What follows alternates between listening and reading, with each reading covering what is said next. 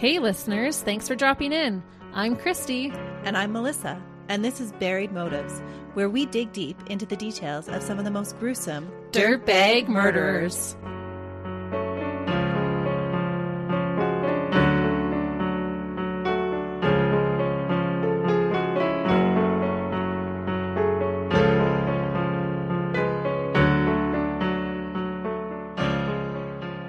Hey listeners, Welcome back to Buried Motives. thanks for joining us today. Have I got an episode for you? I'm looking forward to it. Do you know all the time how we always talk about, because we study so many cases, we might actually be good at pulling one off? Yeah, it's a little scary, but it's true. I think a lot of true crime fans are like, I could do that better. Better? Yes, no? Do you mean like in the cover-up and the whole execution of it? Yeah. It's true. As researchers, we know how to make a body sink and not float, and what's the best way to bury them without being detected. All of those things. Right. And do you think that police sometimes get that same feeling? That they could do it better? Yes. Like a Dexter thing? Uh-huh.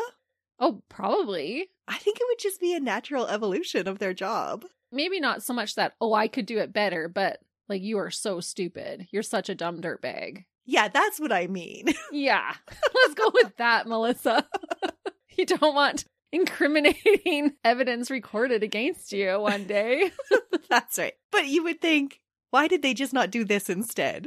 Oh, for sure. Right? Sometimes we look at a case and it's pretty blatantly obvious what they should have done if they weren't wanting to get caught. I was having similar thoughts about all of that while I researched this case. So the dirtbag's dumb actions help them get caught? No, Oh, what? So then why are they dumb actions? they're not dumb actions. Oh, okay, you have me really intrigued. Well, I'm going to start with a missing person. Okay. On September 10th, 2017, Cassandra Waller called the Pensacola, Florida police station to report her girlfriend Taylor missing. Taylor Ashley Wright was 33 years old, and she was just restarting her life after a messy divorce with her husband Jeff. The two had been in a bitter custody battle over their son, and Taylor was struggling to start a whole new kind of lifestyle and redefine herself after a 10-year marriage to a man she claimed was abusive and controlling. Taylor had had a rough childhood, but as a teenager found her forever home with her adoptive mom, Nancy Murchison, and gradually turned her rebellious ways productive. She became a police officer with the Jacksonville Police Department, and in 2017 had recently ventured out on her own, working as a private investigator. Good for her. Mm-hmm. Have I piqued your interest with our former conversation? Yes, because she's a police officer. That's and you were right. wondering if police officers have the same thoughts. She had recently moved back to the Pensacola area when her divorce was finalized, and she had lost custody of her son. Initially, police were not too concerned about Taylor's disappearance as they listened to Cassandra's story. Taylor had left on the morning of Friday, September 8th to run some errands. The plan was to pick up some money out of a safety deposit box at the bank with her friend Ashley and then finish moving some of her belongings. That morning, when she left, Taylor had been stressed over the custody battle and the upcoming court hearing that she had to attend.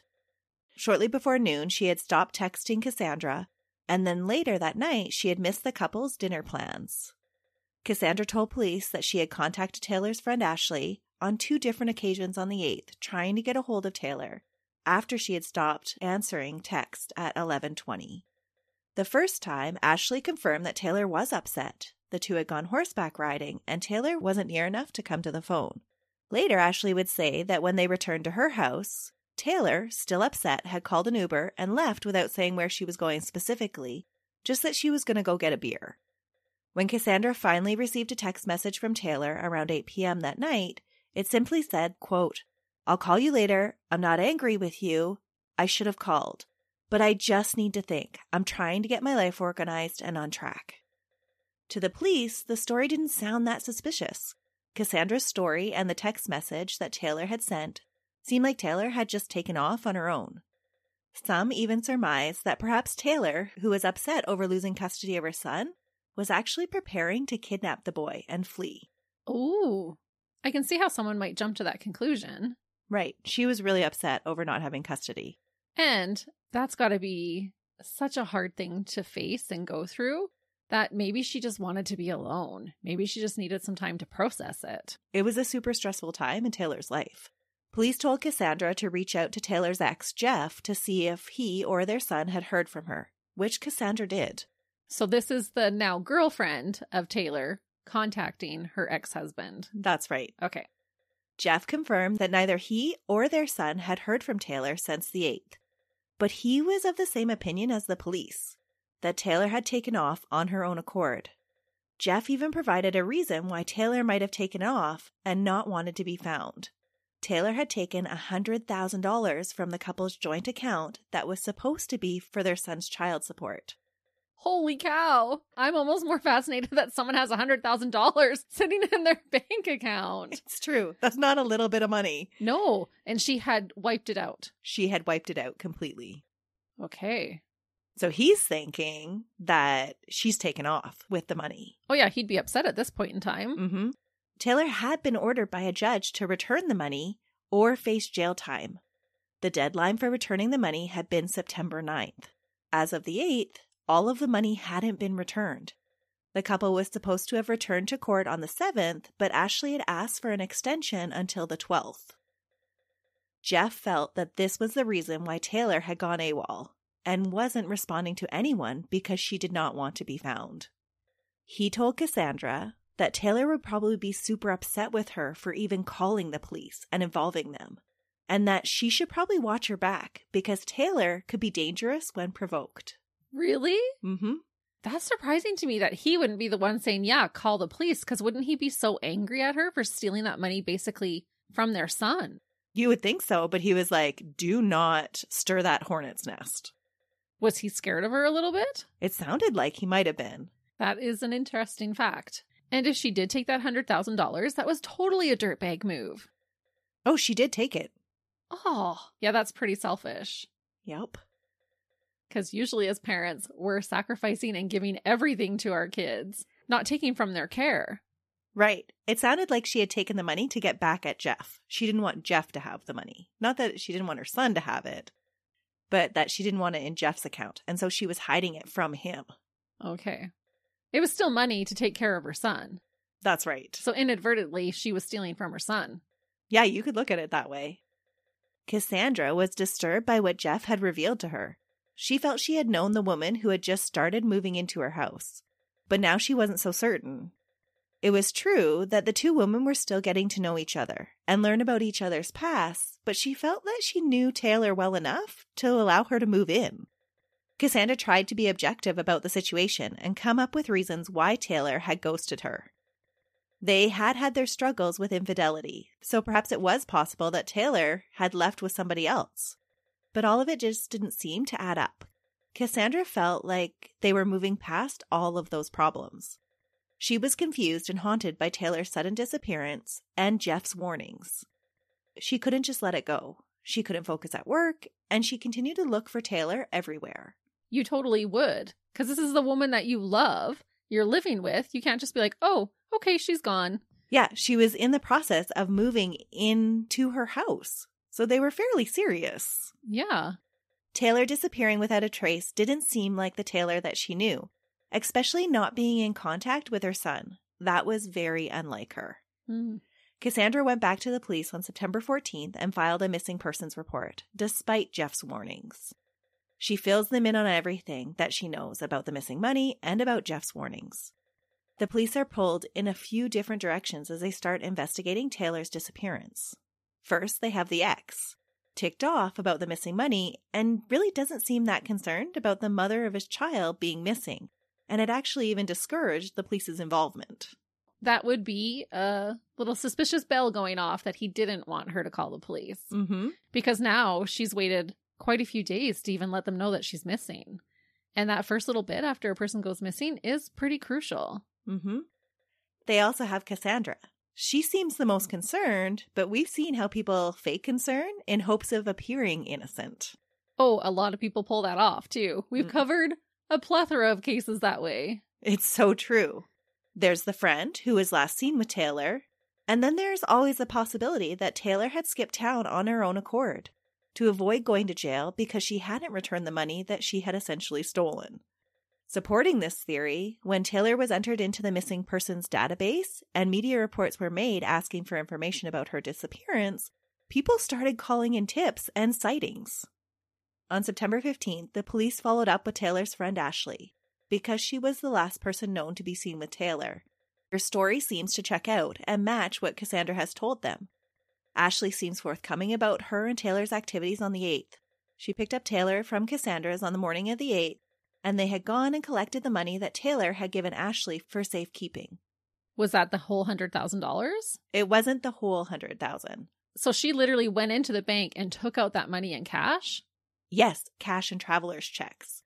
Taylor had taken the money from her and Jeff's account without him knowing and had distributed large sums of it in cash and traveler's checks to different friends for safekeeping. That's crazy. Mm-hmm. You would think that a bank would have some kind of regulation about someone draining an account that size. Especially a joint account. That's what I mean, without the other person on the account okaying it. But as long as your name's on the account, you have the right to that money. It's true. On September 8th, Taylor had asked for the money back and Ashley had returned the portion that she had been given. Cassandra had told the police that she believed Ashley and Taylor were headed to the bank to get this money from the safety deposit box. But when they questioned Ashley about it, she denied knowing anything about a safety deposit box. But she was upfront about the money, saying that she had just kept it personally and returned it. After she gave the money back, they went for a horseback ride to calm Taylor down and clear her head because she was still really agitated with everything that was going on. In the late afternoon, they had headed back to Ashley's house. When they got there, Taylor hadn't come inside, instead opting to catch an Uber to go and get a beer. She had left with the money in a duffel bag around 5 p.m. that night. That's a lot of money to be hauling around in a duffel bag, especially to go and get a beer. Mm-hmm. Ashley willingly cooperates with the investigation and theorizes with the police about what might have happened to Taylor. She is comfortable with the police questioning and even jokes around. She appears to be in her element, which isn't a big surprise because she is familiar with police work. She is a former crime scene investigator and is married to a PI who was once a police officer as well, just like Taylor. That's how the two of them had run in the same circles and gotten to know each other the year before. Ashley openly tells the police about Taylor's recent erratic behavior and relays that Taylor has been in multiple relationships recently and was feeling the need to get her life sorted out. She sums up Taylor being missing by saying it's just Taylor being Taylor, and that she really doesn't think anything has happened to her friend because Taylor was a girl who could protect herself. About Taylor, Ashley told the police, quote, "She always comes across as being tough. She's always carrying weapons, whether it's knives or guns or whatever. She's not an easy target." And she's trained. Yeah, she was a police officer and now she works as a private investigator. In Ashley's theorizing, she elaborates on what could be the reason Taylor had not been in contact with Cassandra. The two had been fighting because Cassandra had been seeing another woman. Oh. The two women were trying to patch things up with Taylor moving into Cassandra's place, but Ashley tells police even that wasn't going as smoothly as Cassandra let on. Yeah, when you're having those kind of problems in a relationship, taking an extra step forward is maybe not going to solve it. No. You might have to patch the things previous to that before leaping forward. Right, you need a solid foundation. Right. But it sounds like they were maybe grasping at straws to try and fix this. It does sound like that. Cassandra wasn't too happy about the amount of Taylor's stuff that she was moving into her house. And on the 11th had demanded that Ashley come and clear some of it out because she was ticked off that Taylor still hadn't returned. Cassandra isn't necessarily this loving, super worried person. No, she first cheated on her, wants her to move in with her, is upset that she's bringing so much stuff when she's moving in. And now that they can't find her, she's just frustrated. Mm-hmm. And she wants all of her stuff gone. She's like, okay, you took off, telling your friends, come and get all of her stuff. Which would be understandable if this person did ghost you. Right. You would want it gone. Mm-hmm. So I guess we can't judge too harshly. No. And if you're being told by the person's ex that, you need to watch out for her, maybe you are a little bit leery of maybe she is a danger. Right. And if you're already stepping out on her, maybe you really are ready for the relationship to end. Mm-hmm. Cassandra had also recently discovered that Taylor had been using cocaine and had confronted her about it, and Taylor's lying. So the relationship was not going as smoothly as what Cassandra was telling police. But in her defense, I don't know if I would go into the police and air all my dirty laundry. If you're trying to find somebody, wouldn't you want the police to know everything so that they have the best chance of tracking that person down?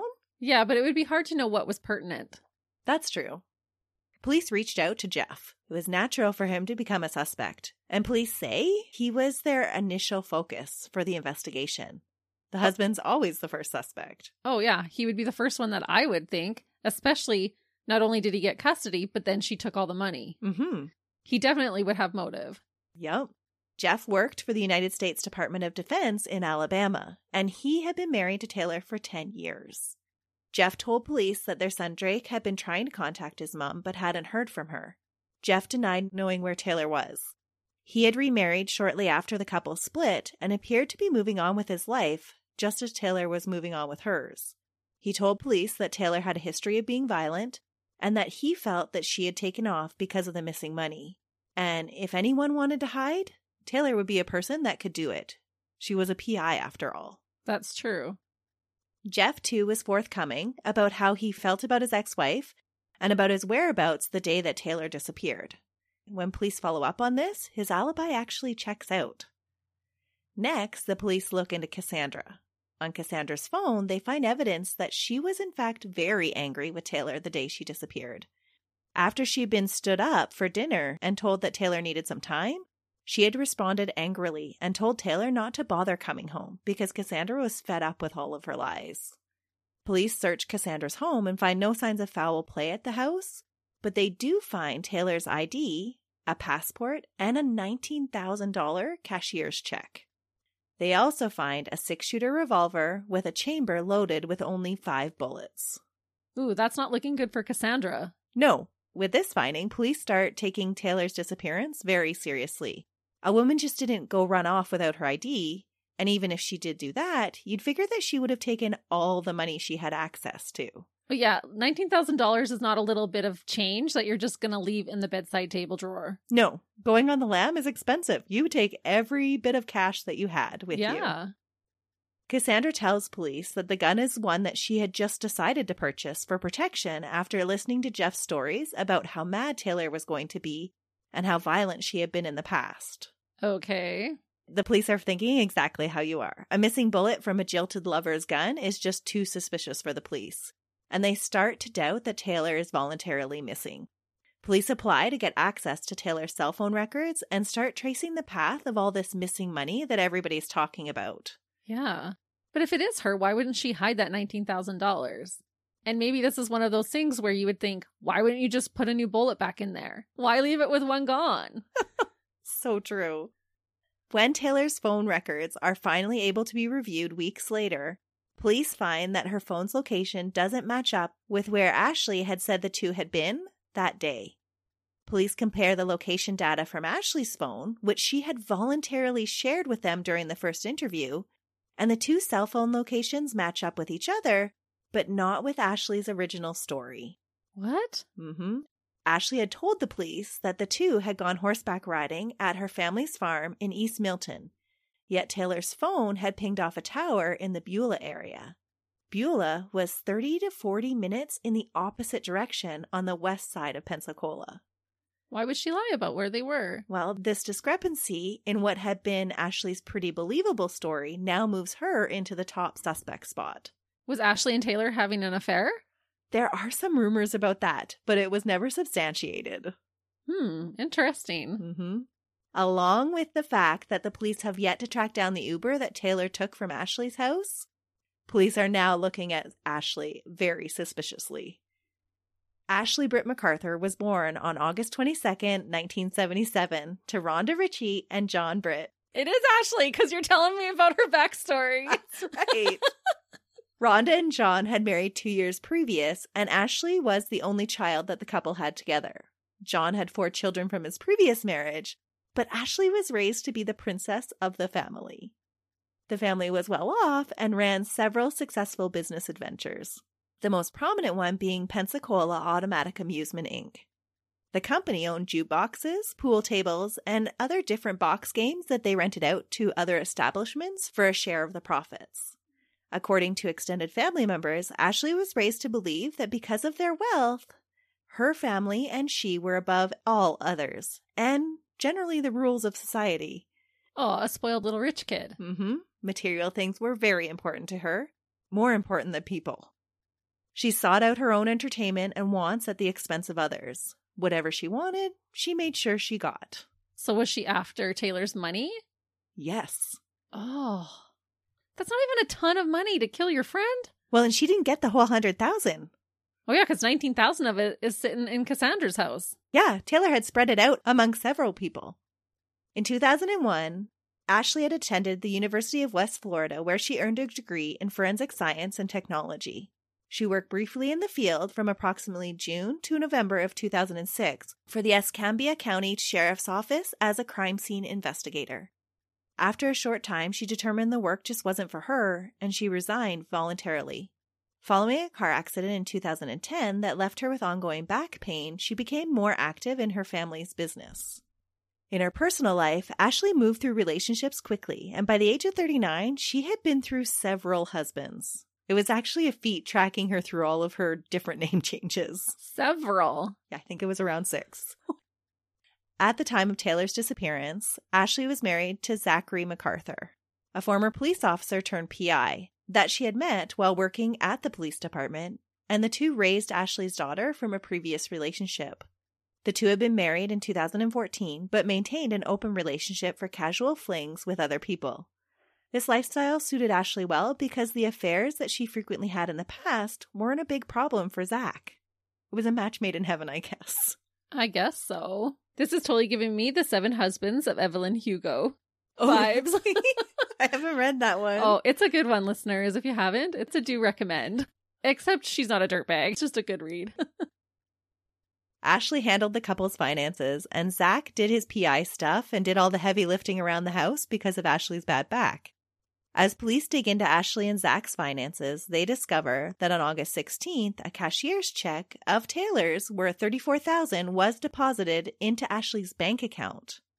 This was some of the money that Taylor had given Ashley to keep safe and hide from Jeff. She deposited it into her own account? Yup. Just a day after that deposit, Ashley had begun to make withdrawals from the account. Previous to the deposit of this check, Ashley's account only had $30 in it. Oh, sounds like mine. Her very first transaction, the day after the deposit was made, was for $9,000. Oh, what did she buy? A handbag? No, she was paying off her own credit cards. Oh. But that's not a little amount that she's already stealing from her friend. No, it's not. She even continued to move Taylor's money into her own account after Taylor had disappeared. Police learned that the $34,000 wasn't the only money that Taylor had entrusted Ashley with, and that Ashley and Zach's finances were not in great shape. And this was really shocking since Zach had just received an insurance settlement for over $40,000 just months before in March. Oh, do you know what it was for? Yeah, he had been in a car accident and received a settlement from it. Okay.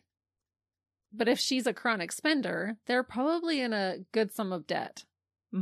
She had just blown through all of this money.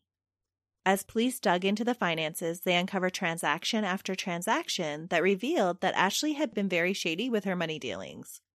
She had used the money to pay off her personal and business credit cards, and even more shockingly, had been using large portions of the money to buy her piece on the side, Brandon Beatty, a motorcycle and a boat. What? A motorcycle and a boat? Yes. I was just about to say, well, that was very responsible of her to try and pay off her debts. But then she's giving her side piece these grandiose gifts. Brandon was a convicted felon and had no problem using Ashley for the perks.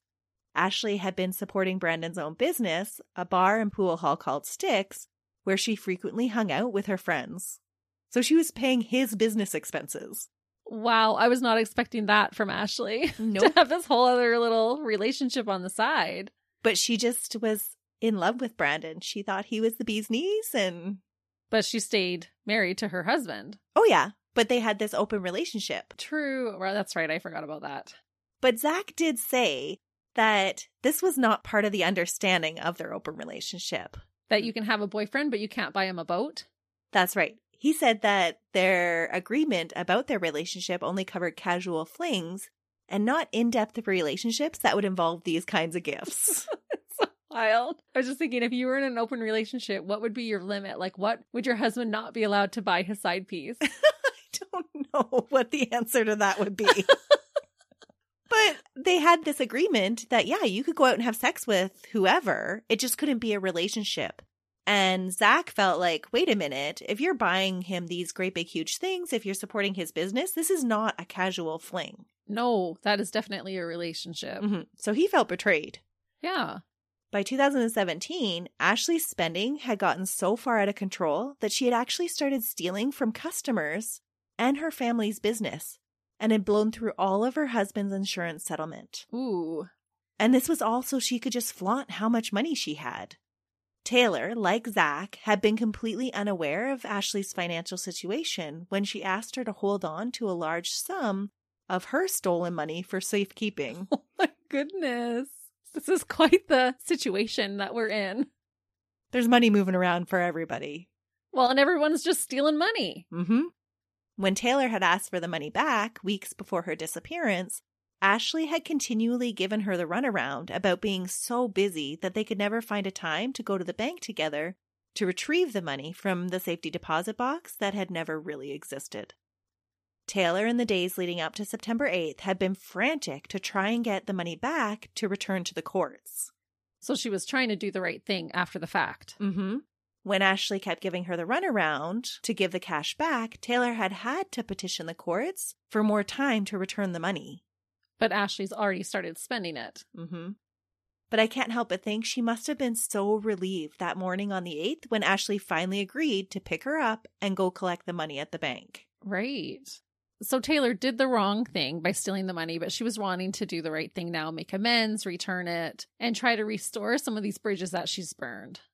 Yeah, and she couldn't because Ashley had already spent the money. Oh, no. Police secured warrants to search 3 of Ashley's family's farms around the Pensacola area on October 19th simultaneously. The same morning, they asked Ashley to voluntarily come back in for questioning, which she agreed to do. Once she was in the interrogation room, the searches were executed. I'm actually shocked that she just didn't ask her family for the money. They have this huge, successful business. Why did she need to steal it?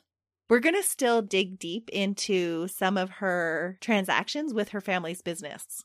Okay, because she was stealing from them, you had said. Yeah, she was stealing from them as well. So maybe she felt like she couldn't take more from them because she was already taking so much from them. Wow. During the second interrogation, Ashley's demeanor is much different than her first interview. As police let her know, they have found some discrepancies in her story, and they have some questions about why her phone and Taylor's phone showed up at a different location than where she had originally said they were. So police just lay it all out on the line. Ashley's phone records never showed her in the area of her family's property in East Milton. Instead, her phone showed her in the area of Beulah on September 8th from 11:52 a.m. until 1:44 p.m., and then again at 2:40 to 3:33. This was in the same area where Ashley's family owned another property, a property that she hadn't talked about at all during the first interview. Oh, she conveniently left it out. Mm-hmm. While the search was being conducted at 2206 Britt Road, where the phones had pinged, Ashley lawyered up within an hour of the second interrogation starting. On October 19th, just a short time after Ashley was released from questioning, skeletonized remains were found in a shallow grave next to the Britt's family property line in a wooded area. Oh. The body was covered in cement and potting soil. And how long had this been since she'd been missing? She had went missing on September 8th, and it's now October 19th. Oh, and she was already decomposed that much. Mm-hmm. Dental records confirmed that the remains were Taylor's, but that seemed to be only a formality because investigators at the scene were fairly certain that it was her because they had found a distinct bullet necklace matted in the hair at the scene. And this was on the picture that they were using to find Taylor. Okay, so it was a necklace she wore often. Mm-hmm. Taylor had a single gunshot wound to the back of her head. A single entrance wound was clearly visible at the scene, and no exit wound would be identified. The trajectory of the bullet indicated that she had never seen her friend raise the gun to end her life. Ashley was arrested that day and charged with second-degree murder and originally held on a $1 million bond. When arrested, the dirtbag showed no emotion. She just asked police why she was being arrested because she didn't do anything. During the first interview, it's actually so maddening that she almost flirts with the detectives. Ooh, really? Because she's acting like one of them because she's been this former crime scene investigator and she's all buddy-buddy. She knows what they're talking about and they're joking around about this person that supposedly she cares about is missing. Ooh. Yeah. So she's trying to behave like, hey, we're on the same team. Yeah. And disarm them from thinking anything suspicious about her. Wow. The charges against Ashley would later be upgraded to first-degree murder and the bond would be revoked as police collected more witness statements. Shockingly, though, in February of 2018, despite the public and Taylor's family's outrage, Ashley was released on a bond of only $400,000 with the conditions that she live with her mother and agree to GPS monitoring until the trial. What? Mm-hmm. They went from $1 million to $400,000? Well, they went from $1 million to not being able to have any bond to now you just need $400,000. And have to be in your mom's care with the GPS monitor. Yeah. What the heck was happening with that? I think it was because their family was quite influential. Oh. Her mother vouched for her and said that she could stay at her home in Gulf Breeze and that she would continue to work for the family business despite now being brought up on fraud charges for stealing from the company's customers. Oh. Digging into Ashley's past had revealed even more financial woes and suspicions about her. All of Ashley's kept-up appearances were coming crashing down under the weight of her lies and crimes, and after enjoying another year of relative freedom, in January of 2019, Ashley's bond was yet again revoked. It was revoked this time because she was found guilty of racketeering and organized fraud and sentenced to 7 years in prison. Ooh. So this is all while she's awaiting her murder trial to begin. Ashley had stolen more than $13,000 over a 2-year period from customers by lying about the proceeds that were earned by the rented jukeboxes and pool tables. Oh. Instead of following the profit-sharing contracts, Ashley had been skimming money off the top and only splitting the proceeds from cash in the machines and not any from the app or the credit card earnings. Ashley had also been charged with arson during the same trial, but acquitted of that charge because there wasn't enough physical evidence that could link her to the fire that started at the company's business location. Suspiciously, a fire at the family's business on North Pace Boulevard had been purposely set on June 8, 2017, the same day that a meeting was scheduled to confront Ashley about the alleged fraud charges. Ashley allegedly had not activated the alarm when she had left the business at 10 p.m. on June 7th. On June 8th at 3:35, the business's 8 alarms had activated simultaneously. When the alarm company contacted Ashley's mom, Rhonda, she had said that it was probably just a false alarm and canceled the police from checking out the location. Oh, so this was 3 a.m. Mm-hmm. That is odd. If you get a call in the middle of the night that the alarms are going off at your business, who in their right mind is going to say, oh, don't worry about it, I'm sure it's nothing? There's never a better opportunity for it to be something than 3 o'clock in the morning. Mm-hmm. So does that mean that the mom knew? Well, there's nothing that says that in particular because these charges would be dismissed. But curiously, just before 10 a.m. on June 8th, Ashley placed a call to 911 to report a fire at the business, saying that she had just arrived and found haze and black smoke marks on the office door. She said her mom had asked her to check on the building, but Rhonda had later said that she never had asked Ashley to check on the building. Oh, so maybe she's not covering for her daughter then. It was hard to tell, but Rhonda's name came up in both of those aspects. At 10:45 a.m., Ashley called to cancel her meeting about the suspected fraud, saying that she had had a personal issue. Rather convenient. When canine units were called to investigate the fire, the forensic fire investigator intentionally told Ashley about some of the spots for accelerant that he had found, but not all of them. Ashley then suspiciously told the investigator that she thought the fire had started in a completely different area. This area was one of the spots that the canine had alerted to, but the investigator had intentionally not told her about.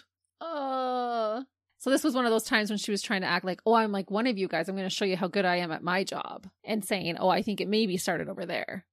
Exactly. But she had actually identified one of the areas that the fire started. And she knew that because she started the fire. Mm-hmm.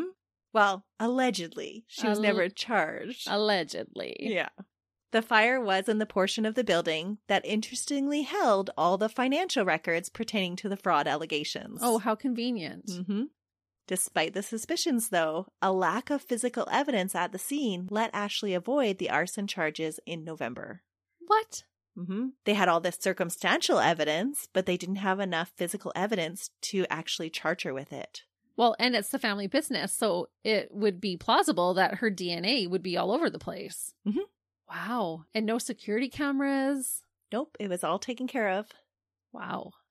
Lack of physical evidence was also proving to be a problem with Ashley's murder charges as well. No. Mm-hmm. The only evidence that the prosecution had against Ashley was circumstantial. They had a lot of circumstantial evidence, but that just doesn't hold the same weight as physical evidence, and they couldn't find any. Police had caught her lying about her location the day of the disappearance, and about the money that Taylor had given her for safekeeping.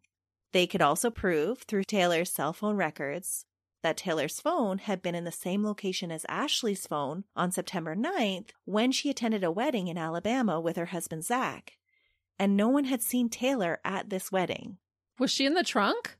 No, they think that Ashley had just kept Taylor's phone with her. Sorry, that was really dumb of me. She had taken the phone with her so that she could continue texting people, making up this story about how Ashley had taken off. Right, that makes sense. Mm-hmm. Police had witness statements that Ashley had confirmed with her cousin Kyle, who was staying at the farm on Britt Road, that no one would be around on the 8th or the 9th when she planned to be there, giving her ample time to deal with the body alone. They had statements that Ashley had made to Brandon about Taylor not ever being able to be found, and a local bartender and another friend saying that they heard Ashley say that, quote, she said she was going to put cocaine in Taylor's beer. And she said that the world would be better if Taylor wasn't here and that she wasn't a good person. What? Mm-hmm. So she was going to try to overdose her? Yeah, that sounds like that was her original plan. Okay. There were also multiple reports of Ashley being a gun enthusiast and owning several guns that could match the type of bullet that was found. Police even had surveillance footage from September 9th at 1:07 p.m. of Taylor purchasing fast-setting concrete and potting soil from the Home Depot and getting one of the workers to help her load the bags into her vehicle. Oh my goodness, she really did not think she was going to get caught. No. Unfortunately, though, this was all circumstantial and hearsay. Police could find no physical evidence at the scene that linked Ashley there at all. They couldn't connect that it was the same type of soil or They didn't. concrete? No. Which I found surprising of why they wouldn't run those tests. I thought the exact same thing. They also said that the bullet and the body had been exposed to the elements for so long that it had erased all valuable evidence that they would have been able to collect, and it made it impossible to match the bullet to a specific gun. So they could tell the make and the model of the gun, but they weren't able to actually match it to a specific gun. There was no physical evidence anywhere to connect her to the crime, which, if you think about it, being a former crime scene investigator, isn't that shocking that she would be able to make sure any of the physical evidence that she was familiar with collecting wouldn't be there. Right. Or even knowing how to leave the body so that she would decompose fast and the elements would get to it. Right.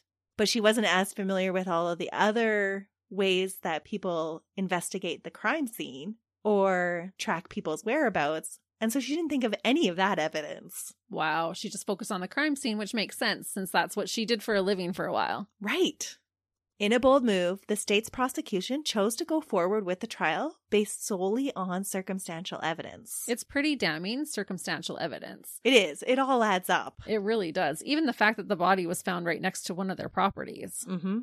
During the trial, the defense repeatedly, though, pointed out the lack of hard evidence against Ashley and made sure to keep pointing out that Ashley and Zach were doing bathroom renos and landscaping at the time, explaining the reason why Ashley had purchased concrete and potting soil.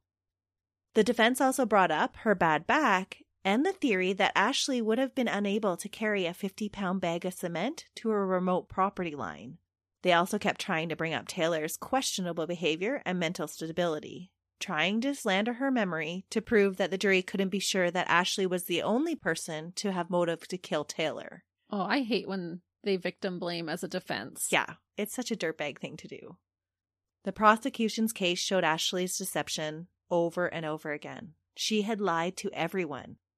Brandon had thought she had had tons of money to be a sugar mama. Zach had believed that Ashley was taking care of their money and was just helping Taylor move when she borrowed his truck. And that when he had asked her to meet for lunch that day, he had believed that she was at work when she said she was just too busy. I honestly feel bad for the guy, but I have to question his instincts as a PI. Yeah, but it's hard when you're talking about the person that you love. We don't want to see the worst in the people that mean the most to us. It's true, but it took him a while to actually connect the dots. Yeah, because you would think it could go on the flip side where because he's a PI, he might be hyper-focused and paying attention. Mm-hmm. But he just seems so oblivious to the whole fact that she was even blowing through all of his money. He's like, oh, I didn't even pay attention to our bank accounts. Wow. I just had a bank card. Interesting. Mm-hmm. It was very interesting. Unfortunately, Cassandra had thought that Ashley was her friend. Ashley had even tried comforting her through Taylor's disappearance.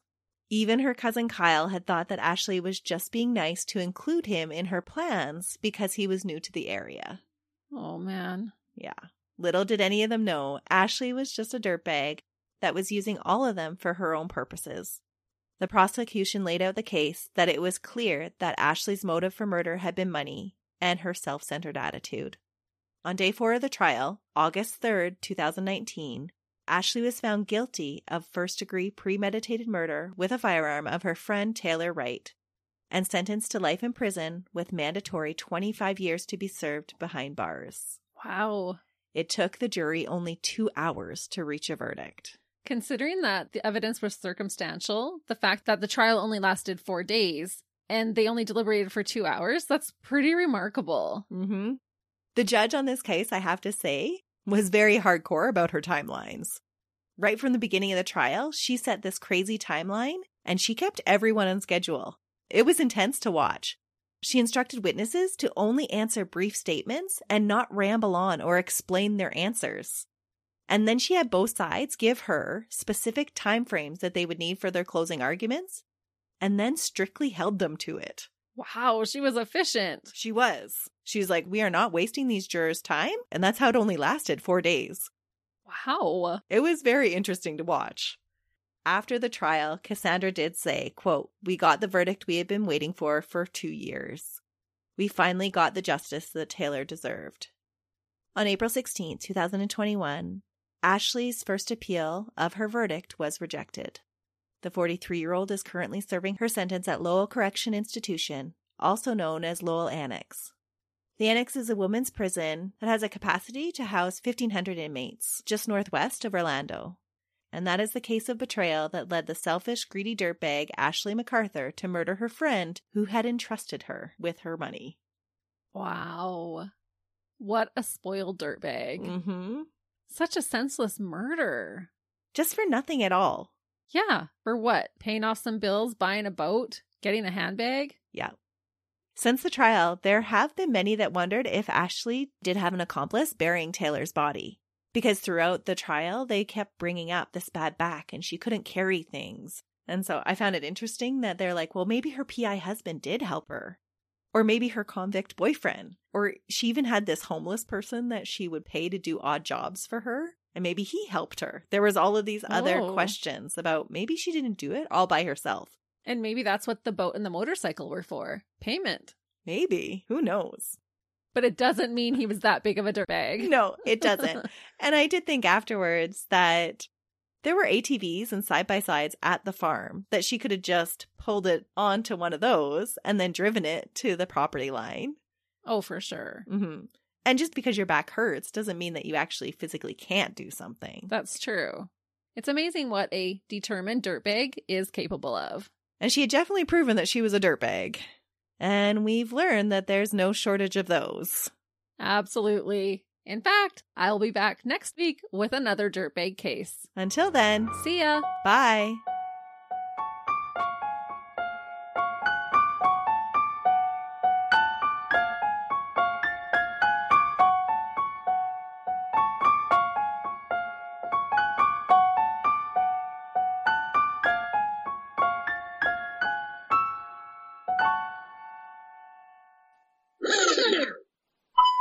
Testing. What do I want to say for testing, Christy? How much you love me. I don't know about that. She's sick of looking at my face, you guys. I thought it was hilarious how many people are like, let's see your faces. I'm like, no. Faces for radio, people. That's right. That's why we do podcasts instead of YouTube. People are going to finally see our picture and be like, oh, yeah, they weren't kidding. Okay, we're testing again. This is not going to be good. Oh, man. We're both overtired. It'll be okay, though. Okay. So she kills her husband and fakes her own death? No. Oh. I'm like, I won't put that in there. That she believed. What did she believe, Melissa? Hold on. Ramsey!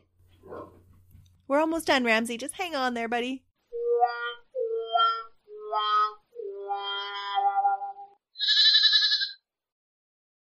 Hey, we're live, pal, and we'd love for you to come check out our podcast, Tales from the Estate. Each week, we talk about our top 5 favorite somethings. My beautiful wife, Caitlin, likes to share all sorts of random facts. Yeah? Did you know that cows have accents?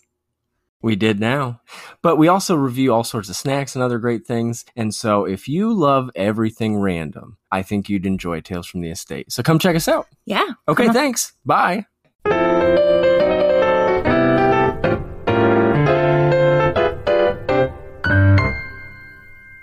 I'm Jeff Woods, and I'm shining a light on music and the rock stars who make it. He just was one of those people. He stood out. He was a magic guy. He really was a magic guy. We all have faults. He had the same amount of faults as we all had. This was before Led Zeppelin. Robert was full on. I mean, he was Led Zeppelin without the band behind him. He had the hair, the jeans, the whole thing, you know, and he was amazing. The Records and Rockstars podcast, heard around the world and yours to hear wherever you get podcasts. All the episodes from JeffWoodsRadio.com. Another Sound Off Media Company podcast.